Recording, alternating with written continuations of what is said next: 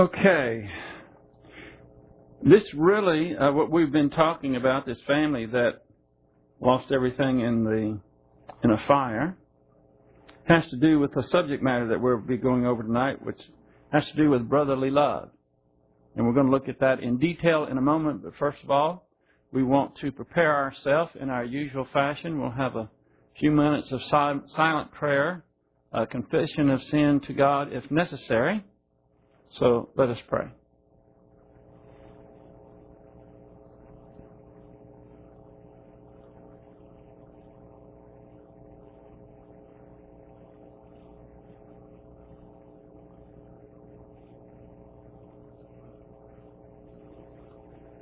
Father, we thank you for yet another day that we can come and recharge our spiritual batteries.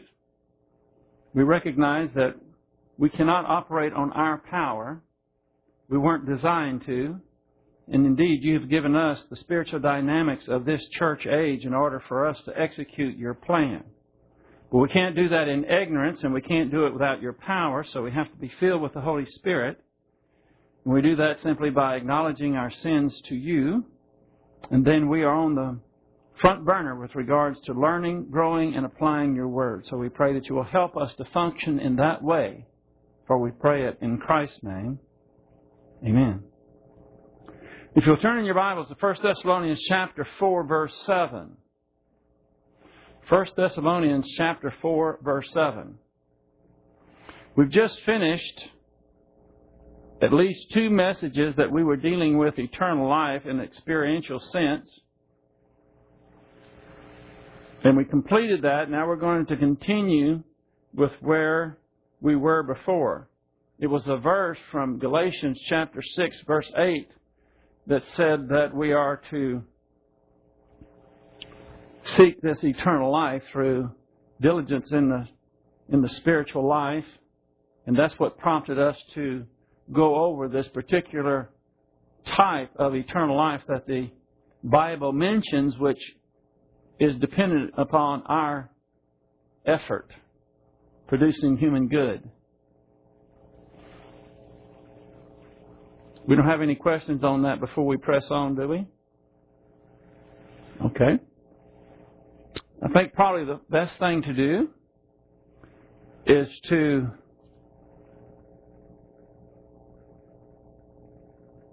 read the verse first, 1 Thessalonians chapter 4, verse 7. For God has not called us for the purpose of impurity, but in sanctification. Now, some of you may have the notes already, but I have them up here if you want to follow along. God's people, God called His people not just to save them from the lake of fire, which of course He does, but also to clean them up so that they may enjoy the abundant life in time and inherit great riches in eternity. By the way, just for the sake of clarity, does God call only those that accept the gospel, or does the call go out to everyone? That's an interesting question. It's one you need to be able to answer. Because there are those that say that God's call only goes to the elect, only those that are going to accept the gospel. But of course, you all understand the doctrine of unlimited atonement, which means the call goes out to all people. And the call goes out in the form of the gospel. So, God calls His people. Sometimes this word call, kaleo, this is actually ekkaleko, which means to call out. Sometimes it's used in a more individual sense. Sometimes it's used in a collective sense. But with regards to the calling of people to accept the gospel, it goes out to the entire world and not only to the elect. I just thought I would bring that out since you may be challenged on that in some day. So He just doesn't call us by the gospel in order to be saved from the lake of fire. No one goes to the lake of fire because God desires it to be that way, nor does anyone go to the lake of fire because of their sins. And we've gone over a verse not too long ago, a couple of times, that would substantiate that. Is there anybody here that knows the address of that verse? No, I'm not talking about Romans 4:5. But that's good that you remember that. Bible doctrine. 2 Corinthians chapter 5, verse 19. For God was in Christ doing what? Reconciling the world to Himself. See, that's reconciling the world. That is, in no way is that limited. Not counting their trespasses against them. Remember that? How important that is? That's a huge, in that verse is huge doctrine of unlimited atonement. 2 Corinthians 5:19. Okay, turn in your Bibles to 2 Corinthians 5:19, and I want you to circle that verse if you haven't.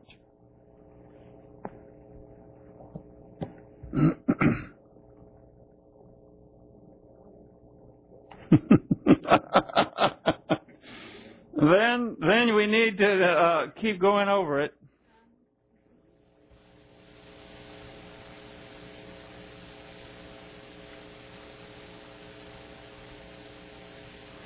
Okay.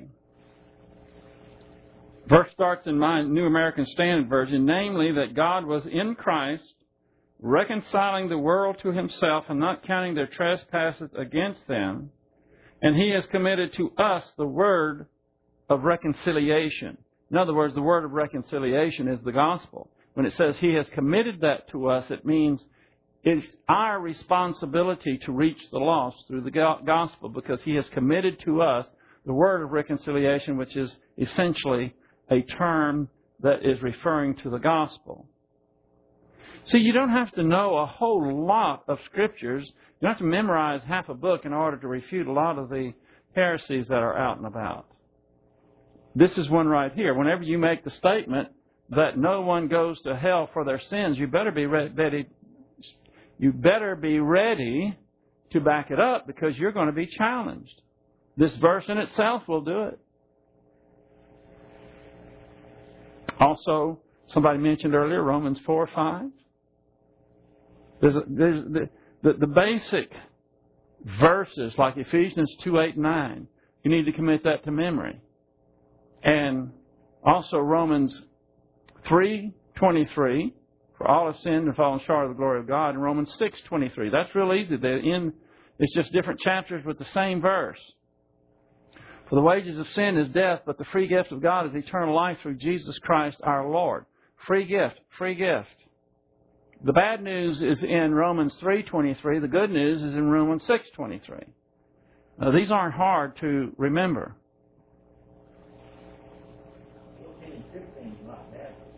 I know, but I don't want to push it. Talking about David, right?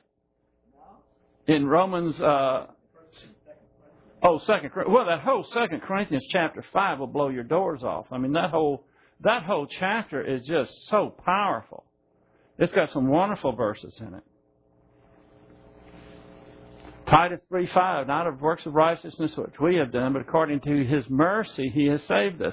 See, these are all these people that think you have to be good, you have to do something, go to heaven, which is going to be probably 99 out of 100 people you run into that is outside this circle. You have to have those at the ready, so when you make a dogmatic statement, and I hope you're making this statement to people, that nobody goes to hell for their sins, this is flabbergasting to most people. If you haven't tried saying that to someone who thinks you have to work your way to salvation, just do it, if nothing else, just to see the excitement. See their pupils grow bigger. See them stiffen up, throw their chest out, and get ready for combat. See, this is spiritual combat, and you cannot fight it if you don't know at least a few basic scriptures. And these are the ones you should have at the ready at all times. And when you do, you'd be amazed at the confidence level you have. Just those, if you could quote 5 scriptures, you could undo probably 95 or more percent of the heresies that are out there. And the biggest one being that people think you have to do something in order to be saved other than believe in Jesus Christ, and that's the biggest one. Okay, let's get back to 1 Thessalonians chapter 4, verse 7. I got on this because I was talking about the call, and the call going out to all people. By the way, another one on your list should be 1 John 2:2. For He is the propitiation for our sins, but not for our sins only, but for the sins of the entire world. Propitiation means satisfaction. Christ's atonement satisfied God for the sins of the entire world. Therefore, God cannot hold anyone accountable in the sense of being condemned to the lake of fire for their sins, because Christ has already taken care of that sin problem. And so people are normally going to ask, okay, then why do people go to hell if it's not for their sins? And it's, of course, because they've rejected the free gift of salvation. It's that simple.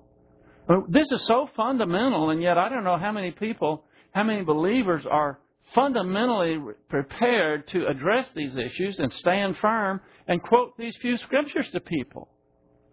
And when they say, yeah, but, you say, wait a minute, we're not going to yeah, but anything. Explain to me when you read, or when you quote Ephesians 2:8 and 9, or Romans 6:23, where it's talking about a free gift, and it's not of works, like in Ephesians 2:9, lest ye boast. Now, you think it's by works, and you're trying to sidestep this verse. This verse says it isn't. Now, is the Bible wrong here, or are you wrong? There's got to be one or the other. Let's not dance around this. Explain this to me. How can it be works when the Bible says it's not of works and it's a gift? Explain that to me. You have to nail them down, or they will slither right out from under you as if these verses really are peripheral and they have no impact. So when you go to these verses and somebody tries to slither out from under them, don't let them do it. So you explain to me before we go anywhere else. You're saying it's of works. This is saying it's not of works. We have a problem here, Houston. What are we going to do about it? Is the Bible wrong, or are you wrong? You don't have to use those same words. Sometimes I'm a little over-intimidating when I use these scriptures, but I think sometimes that's okay. I mean, these are powerful scriptures. And so when God calls His people, He has called everyone through the gospel. But here, He's not calling just in the sense of the lake of fire. He also has called, He says, us. Who is the us? Who is He talking to? Believers. So He calls believers not just to save them, but He calls them, there's a purpose behind that calling. And the calling here is referencing for the purpose of, He did not call us for the purpose of impurity, but in sanctification. So when a believer lives a life free from the corruption of this earth, availing himself of the grace assets God has provided him, God is glorified. God isn't glorified just because you accepted the gospel. He is to a degree, but that's just the start, or it should be the start. The real magnification comes with regards to glorification is as you live your life, you make decisions that are going to experientially set you apart. The more He is able to bless you right in the devil's world, right under his nose, and Satan can't do a thing about it, the more he's glorified. Satan hates it when believers are honored by God. Because when believers are honored by God, it also glorifies God, and Satan can't stand it. And the best way and the most proficient way that Satan has of keeping believers from glorifying God is to distract them from growing in grace and knowledge. It's just like Carrie and I were talking about this on the way here. You don't have to have a whole lot of plans. All you got to do is have a plan or two that works and keep using it over and over. It's just like we as a nation have continued to lose our freedoms at an alarming rate because the government continued to use the same plan, the same ploy. Well, it's for your own good. We know best, and we have to do this. It's for your own good. And then they say, sometimes they'll throw the fear factor on top of that. Well, the economy is going down the pits, and if we don't bail out all the big cats on Wall Street, then it's going to be worse. And that's all they said. The fear card was played, and it goes right along. Well, Satan is no different. He doesn't have a whole lot of plans for us, at least workable plans. And so his main plan with regards to believers, to keep them from glorifying God and receiving more and more of these abundant blessings in time and eternity, is just distract them. Bring their spiritual momentum to a halt. And I can assure you, if you're not consistently taking in God's Word on a daily basis, your spiritual momentum is in jeopardy. It's in danger. And when your spiritual momentum, when it ceases, then a vacuum is created in your soul and you start sucking in the satanic lies, and that's what Satan wants. So it's not a hard plan. We all should be able to recognize it in an instant. He doesn't have to lure you into doing some kind of gross sin. All he's got to do is dangle something out in front of you that is attractive to you, something that you might like more than taking in the Word, and the next thing you know, he's done it. And in our context of this verse, he's talking about sexual impurity, sexual immorality. And this, by the way, is not just a temptation for unbelievers. This is just as much a temptation to believers as it is to those who are unbelievers. So don't think that once you've accepted the gospel and you're born again, you're going to heaven, that you are exempt from these things. Who is he writing to? Believers. And what is he telling them? He's warning them. You better learn how to possess your vessel. You better learn how to control your body. Because who is waiting, ready to drop the hammer? The Lord is. Remember, He is an avenger of such things. That's the context of what we're seeing here. So He's underscoring this by saying we were not called for this purpose of impurity.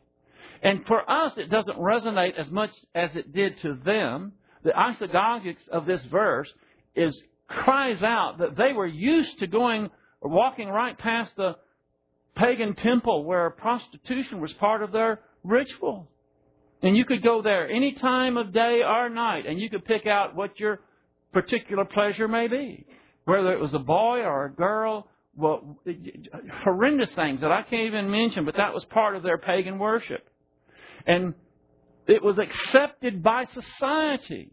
Many of these believers had been in that type of routine. And now He's telling them, God didn't call you for that. He called you for something else. He called you for sanctification.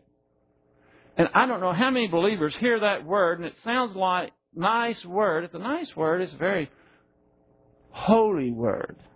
And it's true, it is a holy word. In fact, holy is the same Greek word.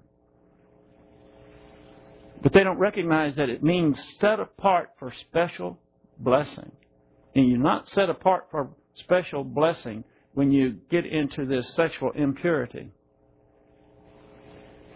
So a holy life demonstrates God's supernatural power at work to overcome what is natural and that which glorifies God. It overcomes what is natural. The natural is the impurity, the sexual immorality. And when you overcome those urges, those temptations, then that is glorifying to God. When a believer fails to control his or her sexual lust, it circuits the supernatural power that was working in them or in him and brings on troubles and the possibility of divine discipline. So what I'm saying is this is a warning, because you cannot get into this sexual impurity without short-circuiting the supernatural power that God has made available to us in order to conquer these things. One of the fruit of the Spirit is self-control. And it's not just self-control in lusts. It's self-control in a lot of matters. It's self-control not only of how much you eat, but what you eat. Your body is a temple. And it's a self-controlling factor that when you say, well, that might be fine, but I'm just going to give in to my lust and go for the gusto. When you do that, it's just like the lights go out in your spiritual life. It has nothing to do with the soteriological aspects of your life, of going to heaven, but has everything to do with your purpose here on earth afterwards, which is to glorify God. You can't glorify God and satisfy your lust at the same time. Verse 8. 1 Thessalonians chapter 4, verse 8. Consequently, he who rejects this is not rejecting, this is a verb, present, active, indicative, is not rejecting man, but the God who gives His Holy Spirit to you. There's always consequences when one rejects the clear teaching of Scripture. And sexual purity is simply a practical application of basic doctrine. We know that we're not supposed to have sex with anyone other than our spouse. We know that we're not to get into all of the degrading, the horrendous sexual perversions that are around. And that might not be a particular weakness that you have, but there are believers that have these weaknesses. This is their area of weakness that they might get involved in. And this is saying that there's always consequences. And this isn't hard to understand. It's not a matter of this is a difficult doctrine. It's a matter of volition. When a person rejects the teaching of sexual purity, he is rejecting the one who gave it, which is God.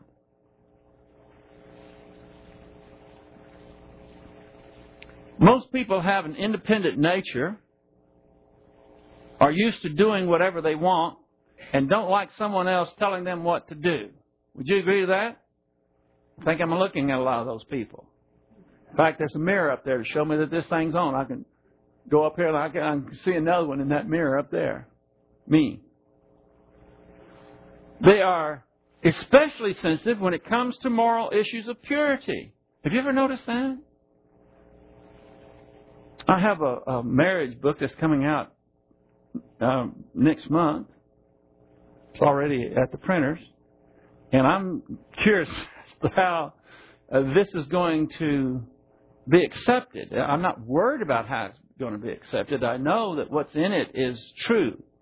But I don't pull any punches, and right on the very first page, I address the issue of people who have ignored the mandates of God and who have decided that we're in a very sophisticated modern age and we no longer need to be married. It just puts certain encumbrances on a person that isn't necessary. And so we have a host of believers who are shacking up. And I blast away at it.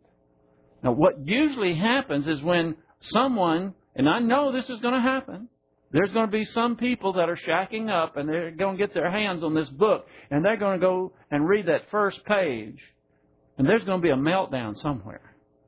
They are going to either be humbled by the Word of God or they are going to be furious. And I expect some feedback from some of these people.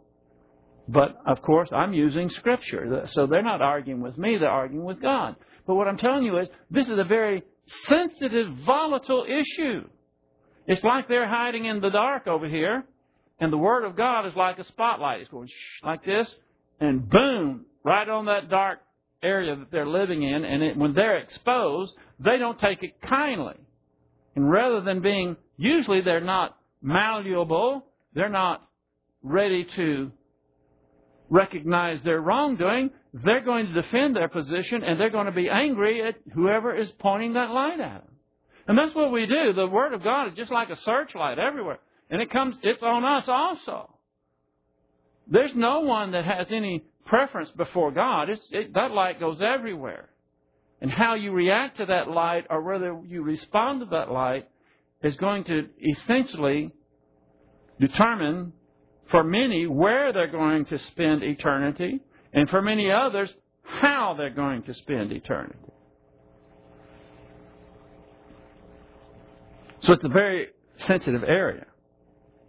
Paul reminded them in verse 3, that's in 1 Thessalonians 4:3, that it was God's will that they abstain from sexual immorality. Go ahead and look. I know some of y'all are doing it anyway. Go to verse 3 and look at it. 1 Thessalonians chapter 4, verse 3.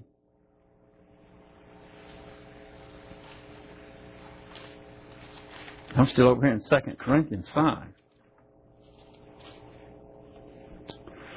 1 Thessalonians chapter 4 and verse 3. For this is the will of God, your sanctification, that is, you abstain from sexual immorality. He has already made it clear. This is His will. Now He tells them, this is Paul telling these Thessalonians, he tells them if someone rejects this and fornicates or commits adultery anyway, he is not rejecting a statute or an opinion of man, but a directive from God Himself. See, He's putting on the heat here. He's saying this isn't just your... This is, by the way, this happens to be the standard rebuttal to someone who says, well, there is no legitimate sex outside of marriage, period. Where are they going to go to? Well, they're going to go to the standard phrase you've heard so often today. Well, consenting sex between adults, there's nothing wrong with that. You don't have to be married. As long as it's adults.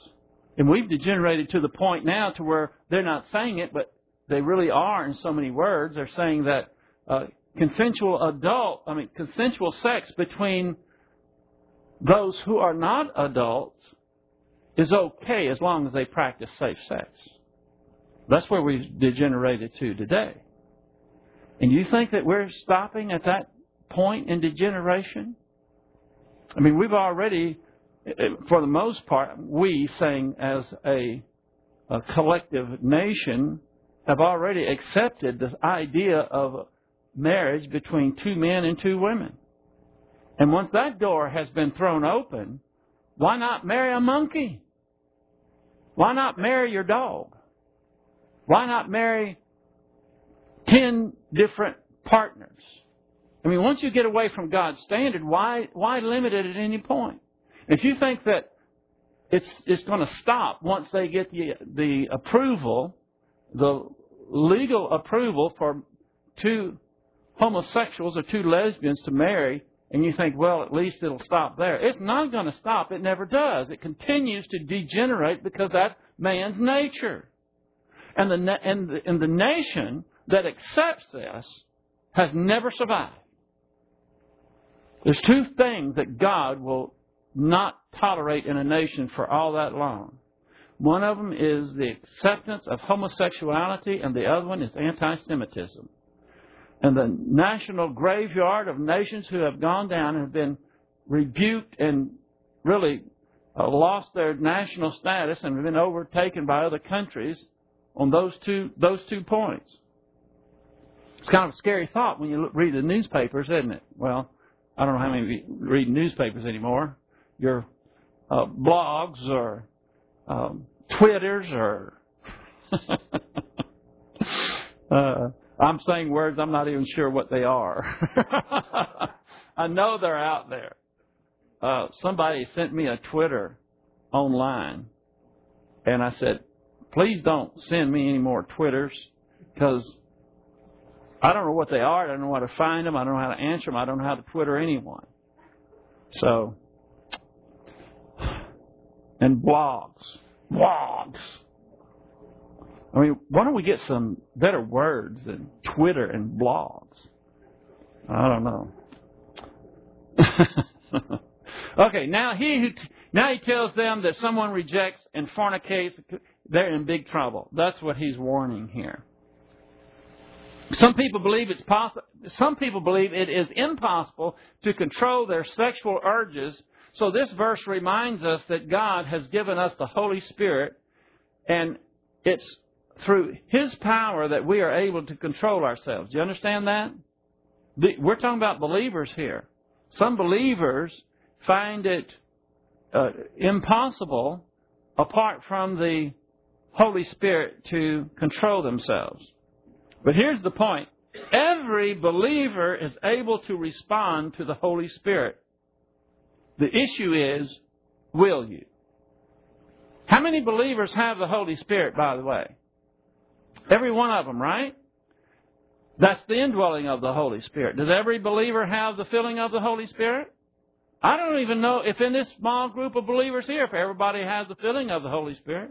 I know you all have the indwelling, because it doesn't matter what you might be thinking, you still have the indwelling, but how many of you have the filling of the Holy Spirit? Hopefully all of you. But there may be some whose mind is off on who knows what. Maybe you've planned a vacation to Tahiti, and that's all you can think about. I don't know. But it's possible for you to be filled with the Holy Spirit. It's a matter of volition is what it's about, and that becomes real important, as we'll see in a few moments. We're going to go to Galatians 5 in just a few moments, but before we do, I want to tell you that I went to a website today called CASA. I guess it's CASA, or it might be COSA. COSA-recovery.org. And the COSA stands for Codependence of Sexual Addicts. Now, I've quoted this right off their website. COSA is a 12-step recovery program for men and women whose lives have been affected by another person's compulsive sexual behavior. See that?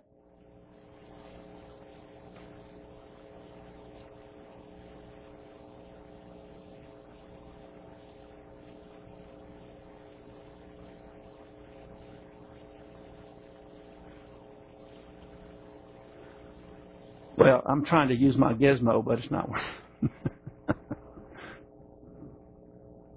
This is why I don't use it, Ken, is because I get in the point and I'm doing what it's supposed to do, and it's not doing it.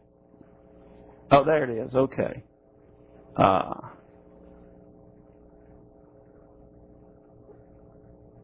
Where am I looking for now? Oh, here it is. Compulsive sexual behavior. That's what I wanted to see. Okay, compulsive sexual behavior. Is there really such a thing as compulsive sexual behavior? Compulsive means you have no choice. I mean, it's something that you're compelled to do. And it goes on. Adapted from the Alcoholics Anonymous and Al-Anon, COSA is a program for our spiritual development, no matter what our religious beliefs. Did you catch that one? Huh? You see, what I'm going to show you is these people are nibbling around the edges to the answers, but they're fundamentally flawed, because it says it's a spiritual development. The program is for our spiritual development, and then I say, okay, great, we all need to have our spirituality developed, right? But then they say, no matter what our religious beliefs are. Well, that seems strange. As we meet to share our experience, strength, and hope, while working the 12 steps, we grow stronger in spirit. Well, they say they grow stronger in spirit. At least they didn't say the Spirit. We begin to lead our lives more serenely and in deeper fulfillment, little by little, one day at a time. Only in this way can we be of help to others. And then it says, it's getting me back. You get it? It says it's an anonymous 12-step fellowship, self-supported through weekly voluntary contribution of members and not affiliated with outside organizations, including treatment centers, religions, or therapy. Now, I don't have it on the board, but I have their 12-step program, and I checked some others. I also went to the Sexual Addiction Anonymous. Sexual Addicts Anonymous. And they had the same 12-step program. And this is similar to the Alcohol Anonymous program. So anyway, here it is. These are the 12 steps. And you'll see what I was talking about. And I'm not trying to belittle this organization. They're trying to help people. But the problem is, they really don't have anything but a human solution. And the solution to our problems does not come from humans. It comes from God Himself. And when you get away from His solutions and you try the human solutions, they're weak, they're anemic, they simply are not powerful enough. They're not right, essentially. So here's the first one. It says, we admitted we were powerless to overcome compulsive sexual behavior, that our lives had become unmanageable. That's point number one that they have to admit. Now, I want you to think about that just a minute. I'm not going to rush through this. I want you to think about it. Are we, as believers, indeed powerless over compulsive behaviors, whether it's sexual addiction or anything else? Is that true for believers? I'm glad I see a lot of heads nodding horizontal like this. Because I said we're going to go to Galatians 5. We'll go to Galatians 5 and we'll prove it. In fact, the Bible says if you do come under the power of something else, then you're off track. Because a believer who is filled with the Holy Spirit, growing in grace, learning and trusting Christ, learning the Word of God, applying it, then there is nothing that's more powerful that is going to come, that they're going to fall into the clutches of whatever it may be. Number two, the second step is we came to believe that a power greater than ourselves could restore us to sanity. Now, is that true? Yeah, that's true. I mean, I'm glad they came to that realization. They're on the right track. They're finding that I can't handle this myself. Now, I'm thinking in terms of believers right now, because this was written to believers. There is a solution, but it's not within our own power. It doesn't have to be something like an addiction. It can be just loving someone unconditionally. You can't love someone you don't. How can you love someone you don't like? Huh? How can you do that? You can't do it under your own power. But God will give you the power. We love because He first loved us. This is in 1 John. Then the next thing you know, we're reciprocating our love towards Him. And one way we do it is we are enabled to love some jerk over here, somebody that we just vibrate every time we get around. But He gives us the power and the ability to not vibrate anymore, to pray for that person, not have these mental attitude sins against this person. He enables us to do that. Apart from that, we would continue to hate Him. Now, you can be a hypocrite and try to be nice to the person and bake them a blueberry pie and take it to them and all, but inside is where it matters. You're thinking, here's your blueberry pie. Hope you choke on it.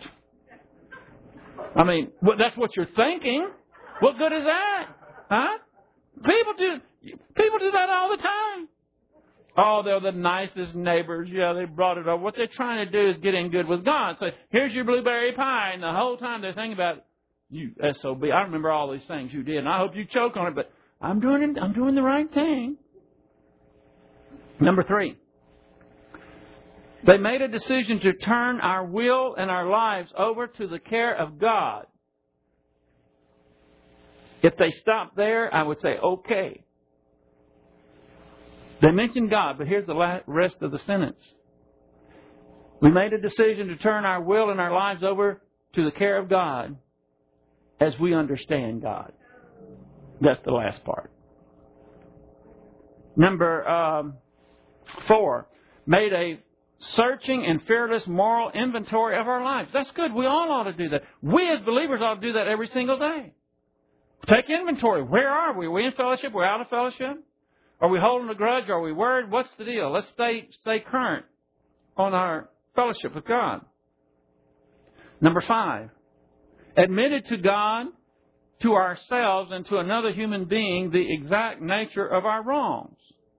Well, again, good. Admit it to God. That would be acknowledging our sins. To ourselves means that we recognize we're not conning God, but to other human beings, the exact nature of our wrongs? I don't think so. Dump all your garbage on God and leave it off of other people.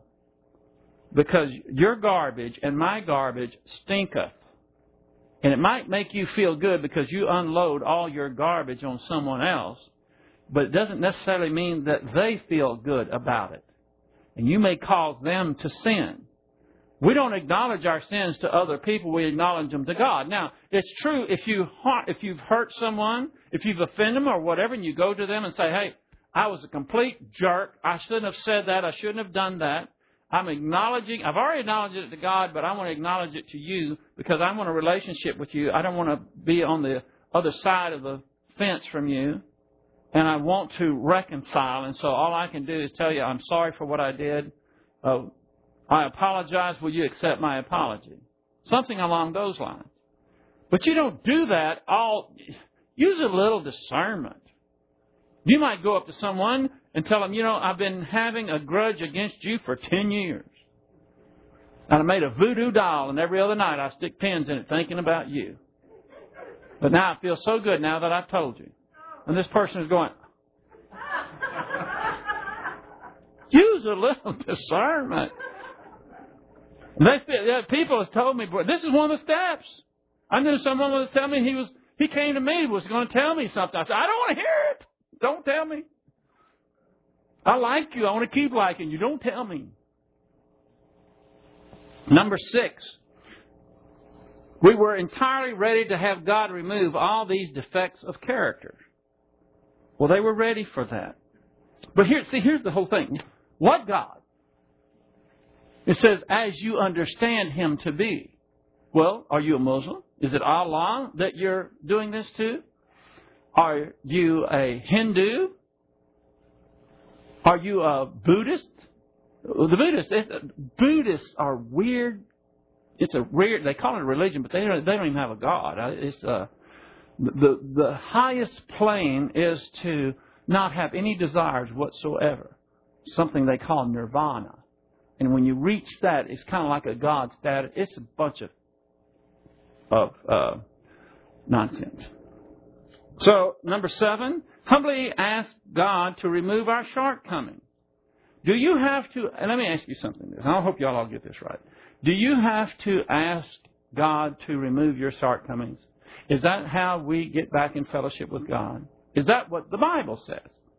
No, it does not. It says to acknowledge the sin. You don't have to ask God to forgive you.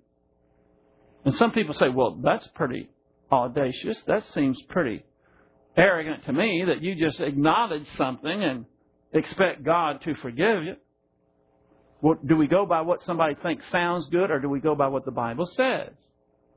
So you don't have to ask. And probably all of you have been around people who are believers. They've gone to church for their entire lives sometimes, and they end their prayer and Lord, forgive us of our sins. Will you please forgive us of our sins? And that is simply a prayer that is spoken out of ignorance, because that is not how a church-age believer gets back into fellowship with God. You acknowledge it. Now, I do like the humble part here. It says, humbly ask. When you acknowledge your sin, by the way, you are being humble, and that's what God wants.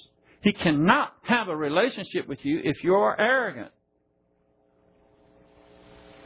And so that's what the idea is. When you acknowledge your sins, you're humble, you recognize that God has already taken care of that sin, but you have to take responsibility for it in the experiential sense.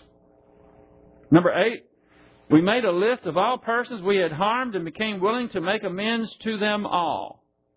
Aren't you glad that, what if I was reading to you the modus operandi for church-age believers? We would all have to get busy, wouldn't we? Some of us would have to get more memory on our hard drive to make this list. I know I would. And it would not be a fun task to go to all persons we have harmed and become willing to make amends to them all. What does it mean, willing to make amends? What if somebody says, okay, you want to make amends with me? Okay, you were responsible for me losing a deal that was $50,000. Just give me $50,000 and we'll call it good. What? Aren't you glad that that's not the way that we get back in fellowship with God? that we have to make amends. You know what making amends is? It's that word that I detest. You know, that word that around Lent I get real surly. Penance is trying to make amends. And it is repugnant to God. Number 9.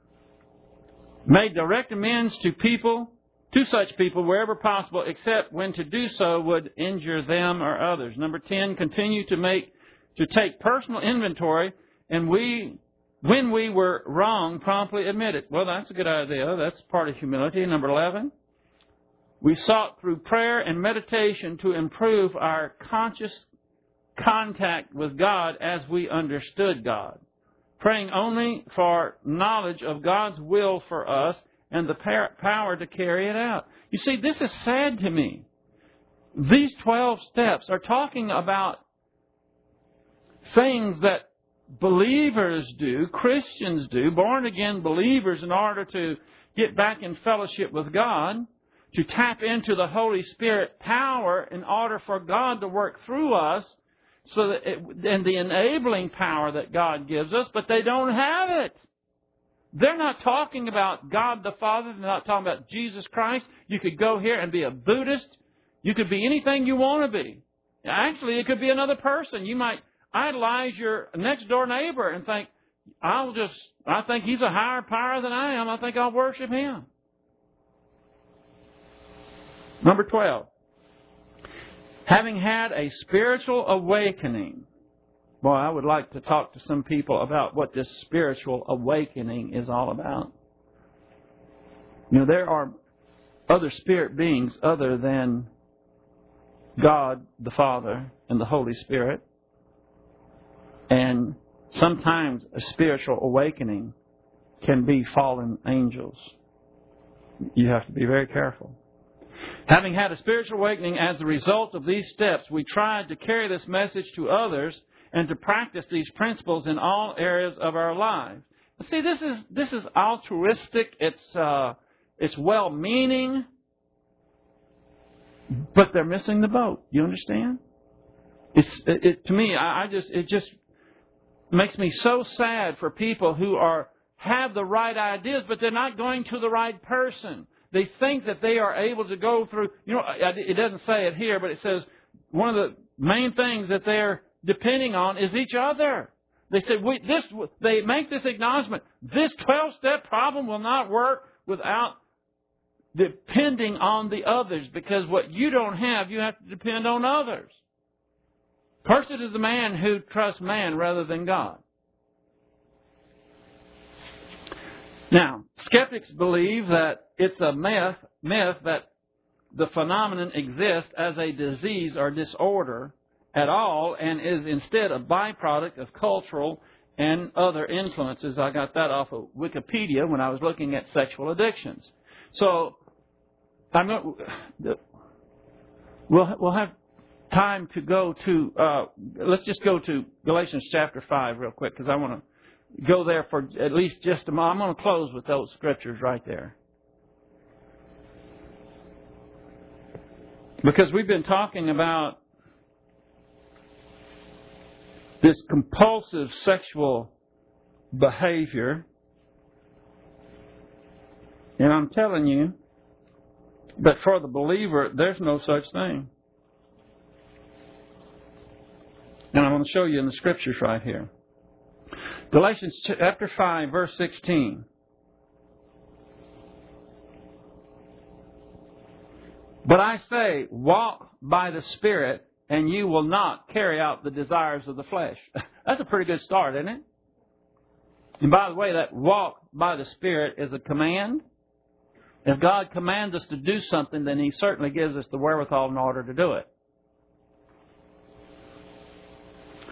For the flesh set this desire against the Spirit, and the Spirit against the flesh, for these are in opposition to one another, so that you may not do the things that you please.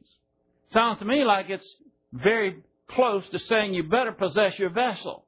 You better control yourself, your behavior, and you are able to do it. And it says that the flesh and its desires are against the Spirit. There's a clash going on, And I have bad news for you. It's going to last until you die.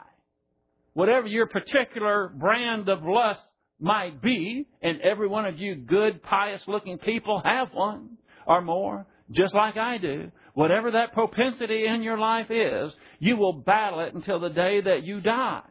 But the fact that you are battling it is good. It's when there is no battle, it doesn't mean that you're winning. It means you've lost. You've already given in. Verse 18. But if you are led by the Spirit.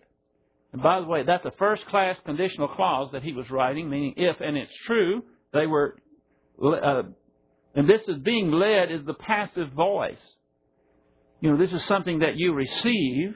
If you're being led for the Spirit, you are not under the law. The Mosaic law. Now, the deeds of the flesh are evident, which are, and by the way, when it says the flesh here, it's referring to your old sin nature. Just in case you don't know what the deeds of the flesh are that are battling against those of the Spirit, it's going to give us a little list here. The first one is immorality. That is porneia, fornication in some translations. Impurity, sensuality. Who is he writing again? Believers, right. Yeah, okay. Just want to make sure I remembered that. Idolatry, sorcery, that's drug addiction.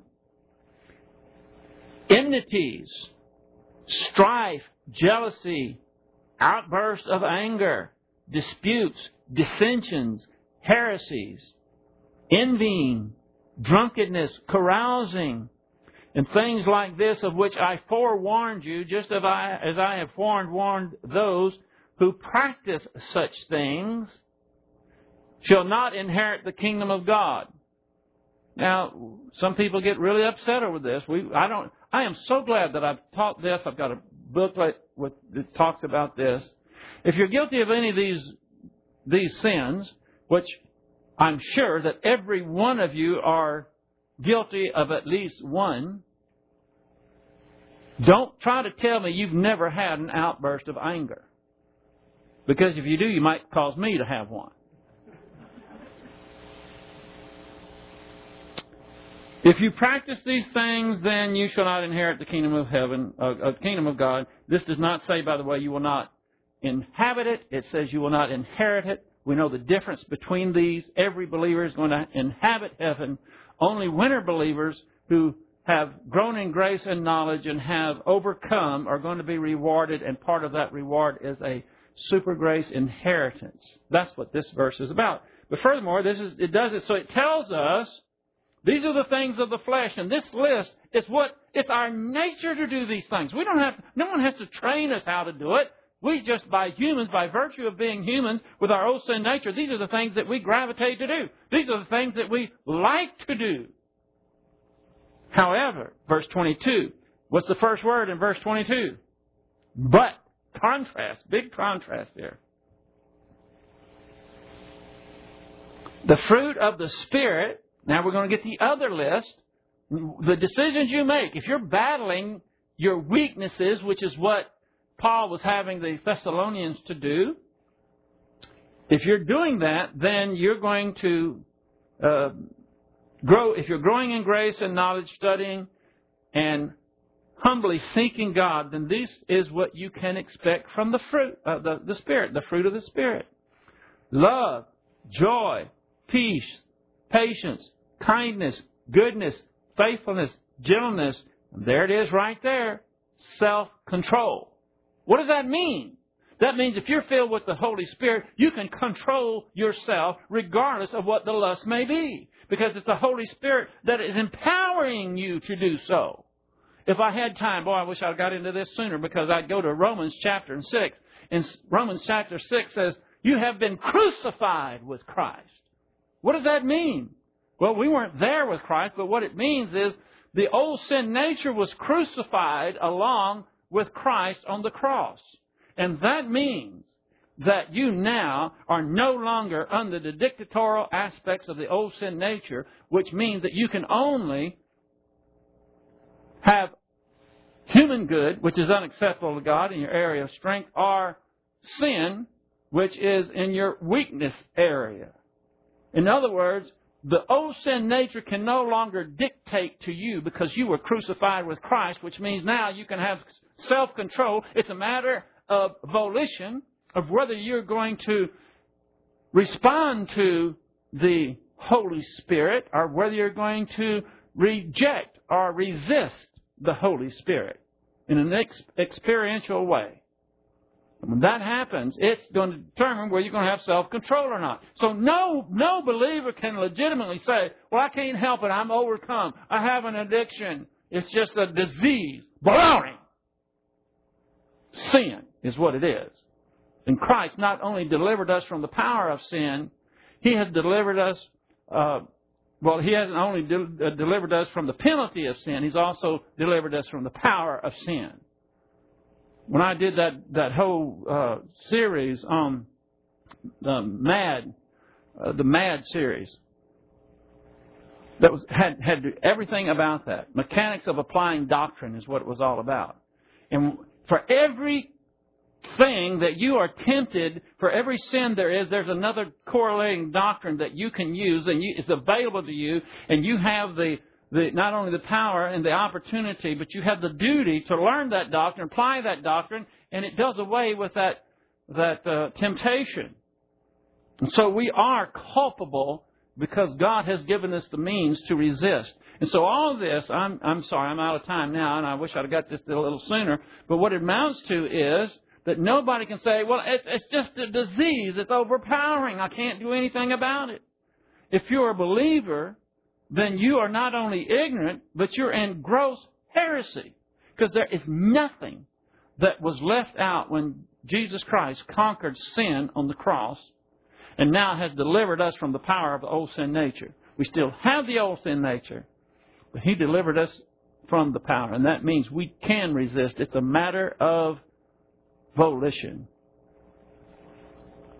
The Bible says we are not to do what we please to do. Every one of you have these lusts that we battle. However, it's your relationship towards God at any given minute as to whether you're going to respond to the Holy Spirit and have the enabling power to resist. I don't care what it is. Isn't that great? Well, we have a great God. He didn't leave any stone unturned. There's no tricks that Satan can pull out of the hat that God hadn't already taken care of. And I'm very thankful for it. Well, we're out of time. Let's close. Father, thank you for this time that you have shined the light again in an area that we need to be reminded of. There's no excuses. No excuses. When we stand before you at the judgment seat of Christ, there is not a centimeter of ground that we can stand on to say, well, it's not our fault. It's all an issue of volition. We're so thankful that we can have self-control over our lives. Sometimes it seems difficult for us, but we have you to go to and pour out our soul, ask for help. You always have given us whatever we need in order to overcome. We're so thankful for that. And we pray these things in Christ's name.